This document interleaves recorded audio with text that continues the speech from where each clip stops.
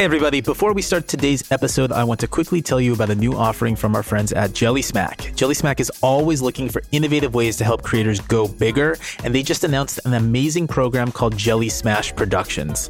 Hey, wait a second, Lauren, you work there. Why don't you tell us what it's all about? Sure do, Josh. I'd be happy to. Jelly Smash Productions offers full-service original content production for creators. We surveyed over 200 creators, and a third of them said they need help with producing and shooting content. Jelly Smash will help creators come up with new ideas, produce the shoot, and edit the videos. So anyone your crew has worked with yet? Yeah, we have filmed videos for Karina Garcia, Charles and Alyssa Forever, Spicy Cam, and many more. Creators love it because we take care of all the production work and we can shoot up to 6 videos in a day, so they can bank content and take more time off. Sounds awesome, and legitimately that does sound pretty awesome, like a great deal for creators. And you can read all about Jelly Smash Productions at jellysmack.com/jellysmash-productions. When you get in touch, make sure to tell them Creator Upload sent you. This week on Creator Upload, is TikTok getting banned? And would it really matter if it did? Is Elon going to bring back Vine? Facebook makes profiles easy, and YouTube is now the future of TV. Welcome to Creator Upload, your creator economy podcast. I'm Lauren Schnipper. And I'm Joshua Cohen. Lauren. What? What's your familiarity with amicus briefs? I'm not really. I hate when you This do is the part of the podcast, ladies and gentlemen, where I ask Lauren things that I know she doesn't have a good answer for, which makes me feel a little bit superior and just like gives me a little bit of an edge. Yeah, just it's really annoying. I do it all the time in private, but in front of an audience. It's what he needs to feel good about himself is put other people down. Go on, please. No, tell me more. Not put other people, specifically my podcast co-host. Specifically me. And it's not putting you down. It's using you as a vehicle to educate putting others. You up. It's putting you up. Okay, go on. Well, let me read one for you. Mm-hmm. The Onion is the world's leading news publication, offering highly acclaimed, universally revered coverage of breaking national, international, and local news events. Rising from its humble beginnings as a print newspaper in 1756, The Onion now enjoys a daily readership of 4.3 trillion and has grown into the single most powerful and influential organization in human history. Mm-hmm. Just a little bit more. In addition to maintaining a towering standard of excellence to which the rest of the industry aspires, The Onion supports more than 350,000 full and part-time journalism jobs in its numerous news bureaus and manual labor camps stationed around the world. And members of its editorial board have served with the distinction as in an advisory capacity for such nations as China, Syria, Somalia, and the former Soviet Union. It's very funny. It goes on from there for some 23 more pages. And it was basically filed at the beginning of October in support of Anthony Novak, who is asking the Supreme Court to take up his civil rights lawsuit against the police officers who arrested and prosecuted him. So this dude, Anthony Novak, lives in the city of Parma, Ohio, and created this fake Facebook page of the Parma Police Department and was posting to the Facebook page these different types of alerts that were, in his mind, satire of the Parma Police Department, which, to say the least, does not have the best track record, especially in cases of dealing with minorities and other diverse peoples. So the Onion submitted this paper basically trying to tell the Supreme Court that, one, it has an interest in this case because it is this purveyor of satire, and two, that people like Anthony Novak should be able to post the types of things he posted because satire is legal under the law and is an important part of our government and institutions and society as a different way to bring grievances to light that people might have against systems of authority or public figures. And the thing about this particular amicus brief, though, and why it's getting some play now, is a bunch of people have posted videos about it, including the Legal Eagle, in which he and others are calling it possibly the greatest amicus brief of all time. Because throughout these 23 pages, it uses satire to illustrate its point that satire should be allowable and, in Anthony Novak's case, was totally justifiable and is cool to use. I suggest everyone goes and checks out Legal Eagle's video on it. It's fantastic. We'll put it in the show notes. And you can go read the brief too. Just Google Onion amicus brief. I'm sure you'll find it. It is a banger. Kudos for The Onion for getting in a headline right now. Yeah, that's true. Good for The Onion. Okay, great. We have a ton of stuff to talk about. The big thing talking about the government is the FCC commissioner has said that the government should ban TikTok. I don't believe there is a path forward for anything other than a ban. The FCC commissioner, Brendan Carr, told Axios, he said that there wasn't a world in which you could come up with sufficient protection on the data that you could have sufficient confidence that it is not finding its its way back into the hands of the Chinese Communist Party. This is the reason why this is huge. And it's interesting because what people should know is that the FCC actually doesn't have the authority to like ban anything. But that being said, their recommendations usually do impact policy. So the big example that is incredibly relevant is Huawei, which is the Chinese sort of telecom company that was supposed to, I don't remember what they were going to do a big deal here, or they were going to get in the 5G networks. And he similarly was like, no, don't do this several years ago. And the Congress acted on this. And so it's huge that he has come out and in a very official capacity and said that. What happens as a result of this, nobody kind of really knows. So right now, TikTok is apparently currently negotiating with some government body called CFIUS, which is the Committee on Foreign Investment in the United States. Basically, they're currently in active negotiations to supposedly divest themselves from China. And so what TikTok spokesperson said is Commissioner Carr has no role in the confidential discussions with the U.S. government related to TikTok and appears to be expressing views independent of his role as an FCC commissioner. We are confident that we are on a path to reaching an agreement with the U.S. government that will satisfy all reasonable national security concerns. So basically they're saying that like, and he admitted to this, like he's not involved in those discussions. Like he's never claiming he's doing. What he's saying is like, despite that, no matter what, he is not in any way, shape or form confident that they're ever going to be fully divested from China. And, you know, it's notable that like BuzzFeed News reported, I think in June, ByteDance instructed employees to push pro-Beijing messaging to U.S. users of the app. So there's been a lot of things that have come out. I think Forbes did something last month saying that ByteDance planned to use TikTok to collect information about certain users. I mean, like he's just saying that there's no version, no matter what, that TikTok is ever going to be safe in this country and that we should ban it. Here's my big takeaway with this is that who knows what's going to happen. I mean, I think if nothing else, these negotiations that are going on are going to like surface sooner than later. Like TikTok is incredibly motivated to find a way out of this because this is the strongest sort of quote unquote independent body that has come out just being like, under no certain terms, this is not okay. I think that if TikTok gets banned, you know what I think it's going to be? I think it's going to be a blip, Josh. I think it's going to be a blip. And I think except for the folks, of course, that work at TikTok in the US, which I know some of those folks, so they're good people. I think that, as we know, all the other platforms, your favorite, you know them, you love them, YouTube Shorts, Reels, all these other places, we'll talk about Elon a little bit, but Twitter is going to be motivated. There's a lot of places for these folks to go right now and gain really big followings. I kind of think if TikTok gets banned, it ain't going to be a big deal.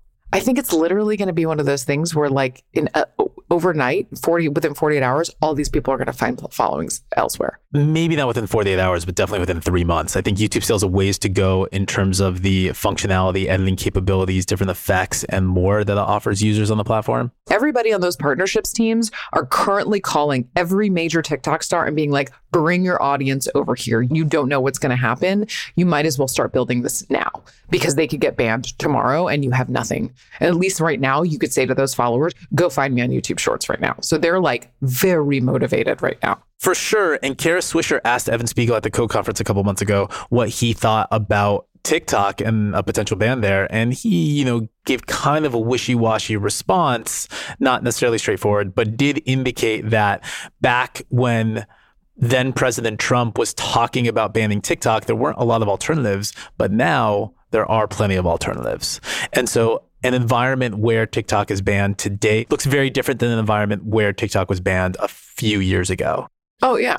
I mean, if I'm a TikTok creator, I'm not even waiting for anybody from these platforms to reach out. I'm just going to start building my audience elsewhere, period.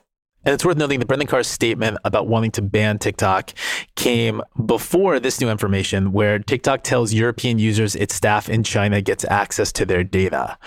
So TikTok is spelling out to its European users that their data can be accessed by employees outside the continent, including in China, amid political and regulatory concerns about Chinese access to user information on the platform. That's from The Guardian from this week. And just to continue, the Chinese-owned social video app is updating its privacy policy to confirm that staff in countries including China, as well as Brazil, Israel, and the US, are allowed to access user data to ensure their experience on the platform is consistent, enjoyable, and safe. I'm sure. I mean, it's not even a question. This is not a question. They're absolutely accessing our data 100%, and data that is not public.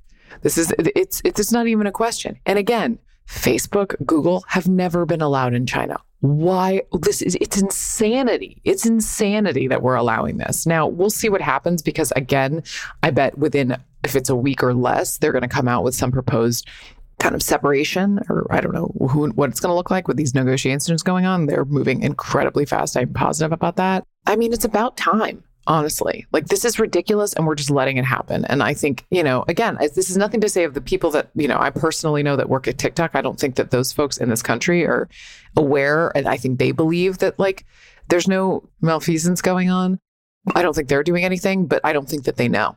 I don't think they know. And I don't think I think that's on purpose. I think Vanessa Papa knows, and she knows that they're located. I think she knows that their headquarters is in China, despite her testimony in front of Congress. And Lauren, here's one more thing to note on this that I think is particularly interesting. I forgot about it, and it was just recently brought back to my attention. Did you know that on China's version of TikTok, Douyin, children are given a threshold of how much they can watch per day and during which hours they can watch in a given day? No, I didn't know that. So users under the age of 14 who have been authenticated using their real names are only able to access the platform between 6 a.m. and 10 p.m. and only for 40 minutes a day. That's good. I'm mad at that. Yeah, but it's wild that they're limiting the amount of time that this app has on their own population. Of course they are. In their own nation. Of course and then just letting it run free across the rest of the world. Hello. Granted, they shouldn't have any ties to how long an American can stay on the app or not.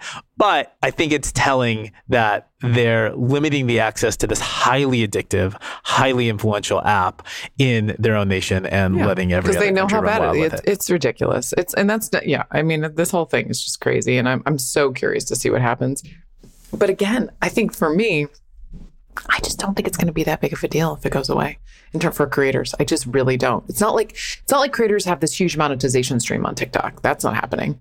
You know what I mean? It's not like I think they do. I don't think creators have a huge long-term monetization stream on TikTok. There are still lots of creators that are getting big deals on TikTok in terms of influencer marketing, but the nature of that is generally more sporadic than whatever it is on other platforms. But I have talked to some managers that were like, yo, we just got a year-long deal on TikTok for next year. So as marketers are starting to get more comfortable with the platform, that is happening more, but it's still not nearly the type of reliable revenue you can count. I just think if I was a creator, if I was a manager, I would just be making plans. I just would not rely on this. This is an incredibly significant moment in this fight for both sides. I believe there's going to be some major moves as a result of this, whether it is a ban or whether that sale is going to happen, what that's going to mean. Something's going to happen. The FCC doesn't just say this sort of stuff and nothing happens. I don't know. I think there's way too much money involved where people will figure out how to spin it off and acquiesce to whatever demands the U.S. government has. Okay, moving on. Elon Musk, I don't know if you heard this, Josh, but Elon Musk bought Twitter. Did you hear? For a steal.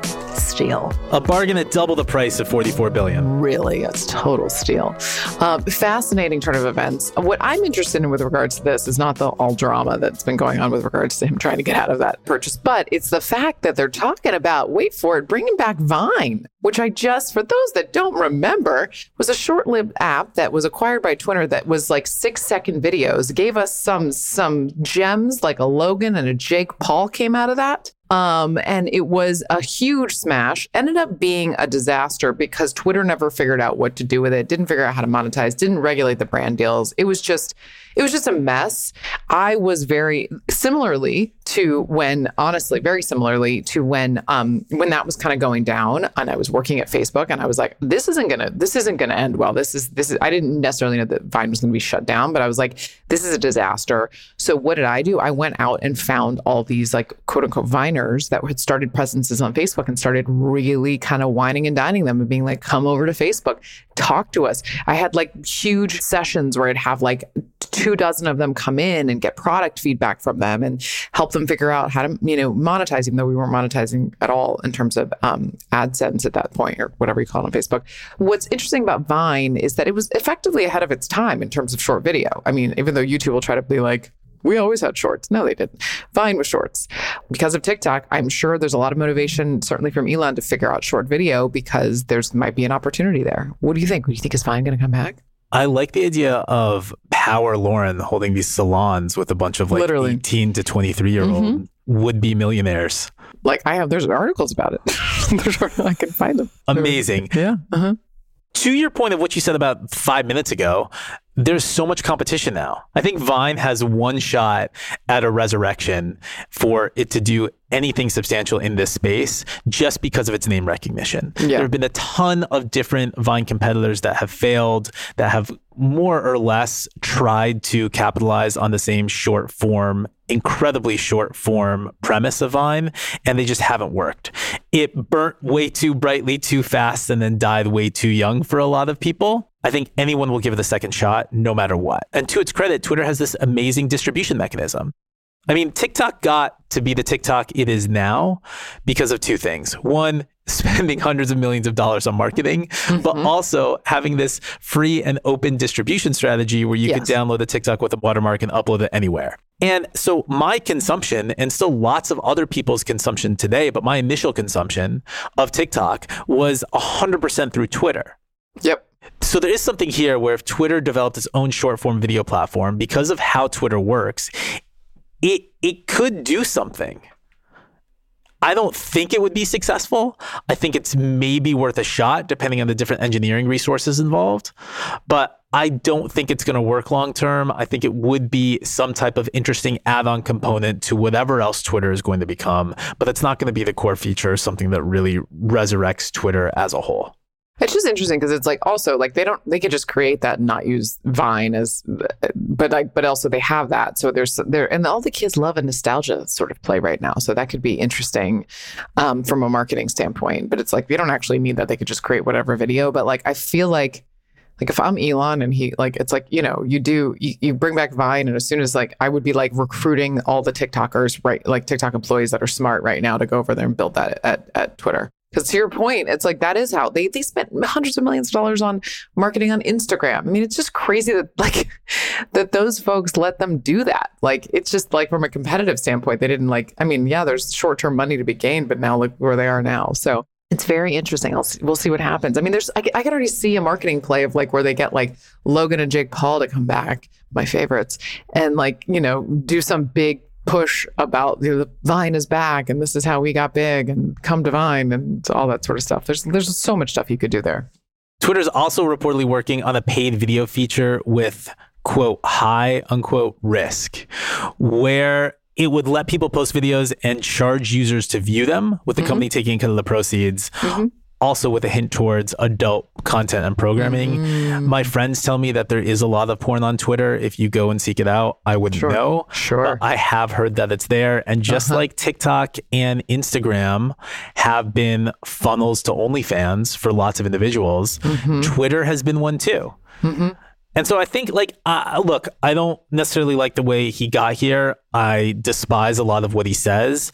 I think some of these ideas that Elon has are worth trying, and he's trying to capitalize on what Twitter's really good at and what Twitter hasn't extracted value from before. It hasn't extracted value of like anything, considering like how often it's used. I mean, it's just crazy if you think about it relative to the other tech companies. And like, I think that he's somebody who can find that value. I mean, I also just think he's not afraid. He obviously not afraid to like offend people and not afraid to try things and, see what happens and go big. So I'm really interested to see what happens. I think that there's no better person to try to make Twitter something in the video space and do something innovative. So I want to see them do anything innovative. So let's do it.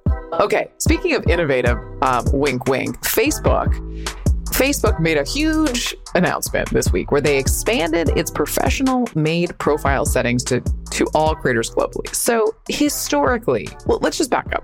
The idea of a page on Facebook was created for businesses, really. Like, so your local auto body shop, your doctor's office, all that sort of stuff. So when the reason creators started using pages is because there was a limit to how many friends you could have on your Facebook profile, which was 5,000. And so very often, what would happen is you'd have a creator who maybe they're a comedian and they kind of coming up or whatever, and they go to their shows and they start adding folks, and all of a sudden they reach their limit, and then they come to like Facebook and they're like, what do I do? And we're like, you have to create a page.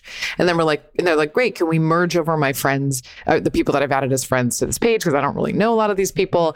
And there was this really broken tool that we used to kind of use that would sort of work half the time that would do it.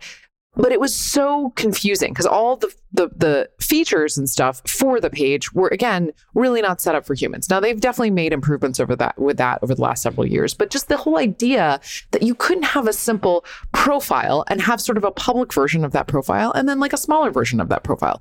It's not that mind-blowing. We were pitching that ad nauseum when I was there. It was really confusing to people. It was also very confusing to people that weren't. I can remember being in a meeting with Jacob Sartorius, and I was like, you have to create a page, but your page had to be connected to a profile. So you had to actually create a profile too.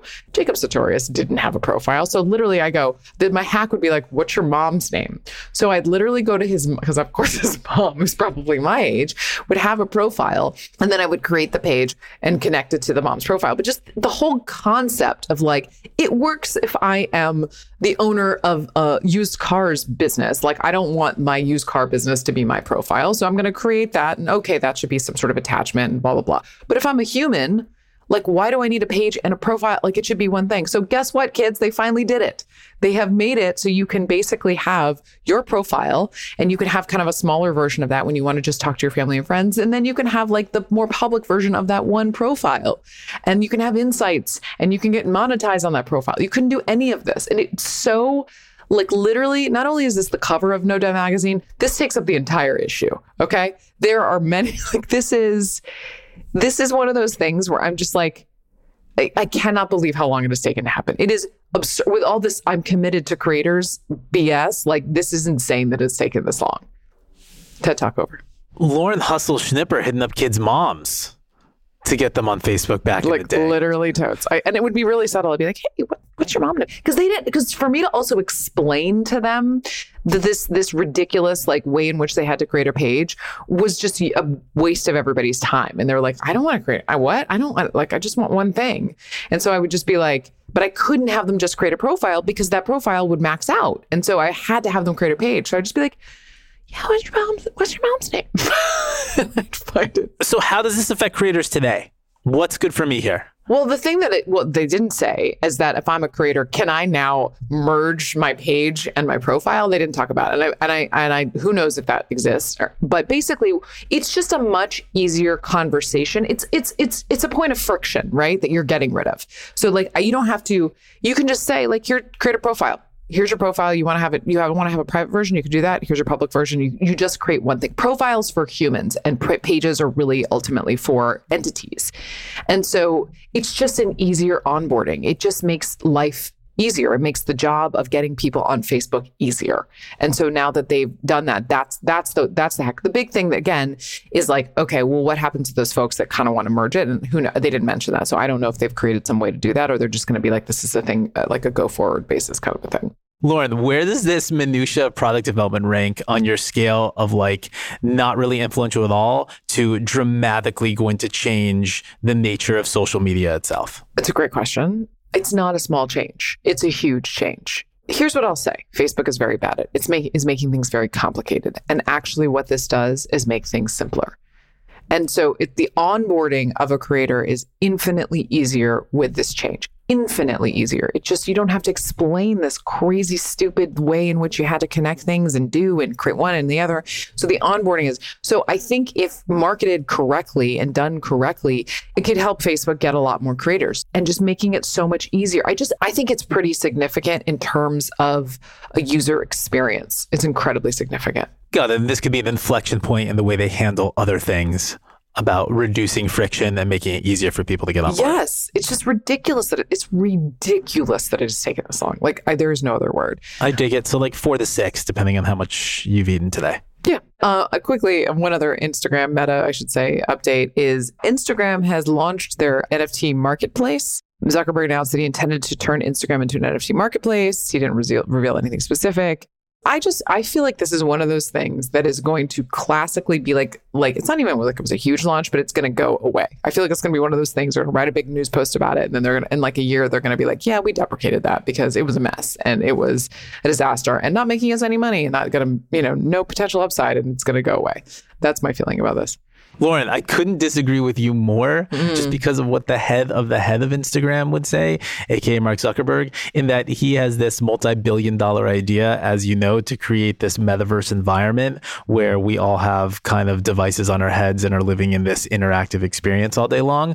A part of that experience will probably be NFTs that you have purchased through Instagram that then integrate into your real world, whether it's someone's type of token that you got of a creator you love. So you're going to go to some classroom to take some TED Talk style course from them and 30 other virtual avatars, or Nike shoes that you buy off the Artifact Instagram page. I mean, I think this all makes sense if you zoom out and look at it from the vantage point of this dude is placing a huge bet on Web3 in the metaverse.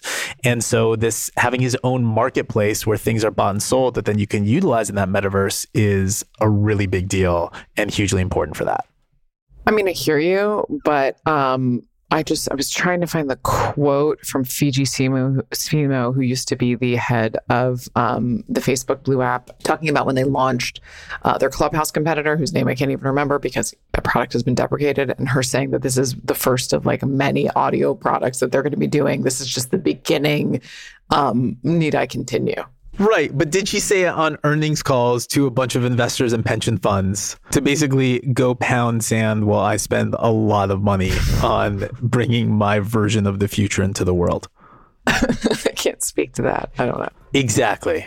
It's going to be a big deal. All right. Lauren, should we be selling Creator Upload podcast merch? I mean, should we have our own shop? I don't know about that, Josh. How much do you think we'd make? That is a very good question. And I think it's probably the first question on everybody's mind when they're starting to consider a line of consumer products. How much could we make? Well, our sponsor Spring has taken a little of the guesswork out of that equation with Spring Score. Creators can get an estimate of the monthly merch sales based on their social media followings. Okay, this looks pretty cool. So you just choose your main platform, YouTube, TikTok, Instagram, or Twitch.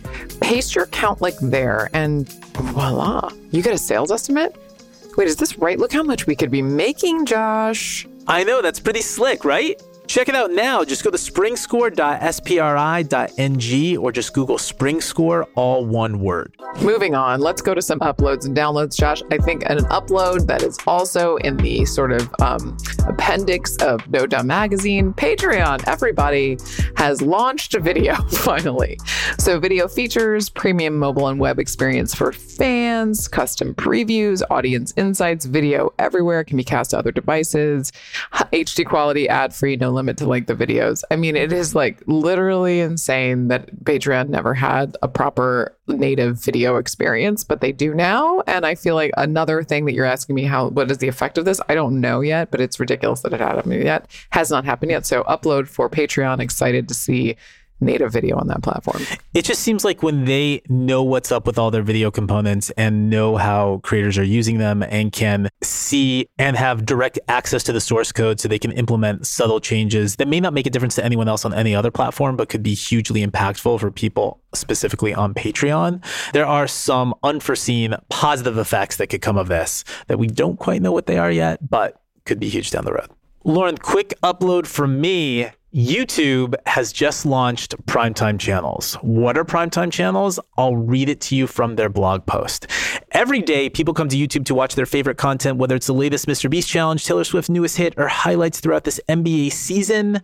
With more streaming options than ever before, it can get a little overwhelming jumping from app to app to find what you're looking for. Well, that's about to change. With primetime channels, you will be able to sign up, browse, and watch your favorite TV shows, movies, and sports from streaming services such as Showtime, Stars, Paramount Plus, AMC Plus, ViX Plus, and more, all directly on YouTube. I'll stop reading now. I love this announcement. I don't think it's gotten a lot of play in the press, but I like it because this is the realization of the future that I think we all had 12, 15 years ago when we got started in this online video ecosystem. Mm-hmm. There was this platonic ideal of a time in the not so distant future where you could be on your TV guide scrolling through and C, Phil DeFranco next to CNN. And that was the big dream. It was like, when we get to that, we'll have made it. That has not happened in any meaningful capacity in any way, shape, or form until the advent of audio activated and audio controlled remote controls for your TV. That helped it a little bit because you can just speak into whatever you kind of want to watch. If you want to watch surfing clips, you might get taken to ESPN, or you might get taken to some YouTube surfer that you find then really compelling and discover that way. But now having the ability to basically watch TV through YouTube, I didn't think it would happen this way, but we're here. This is the future of television that we all thought it would be. It's here. It's here. Okay, Josh, I think we did it. Lauren, I think that's it. I'll see you calling my mom, trying to get me on whatever other product platform you're hawking next. She's on my speed dial. If not, then next week on Creator Upload. Today's show was produced by Lauren Schnipper, me, Joshua Cohen, and Carmen Lisette Suarez. It's edited by Jason Kang. Original music is by London Bridge, who you can check out on Instagram at London Bridge Music. Make sure you subscribe to Creator Upload wherever you listen to podcasts. While you're there, give us a rating, leave us a comment, email us at info@creatorupload.com. If you like our show, please recommend it to a friend. If you love it, just, recommend it to everybody. Thanks for listening, and we'll be back next week.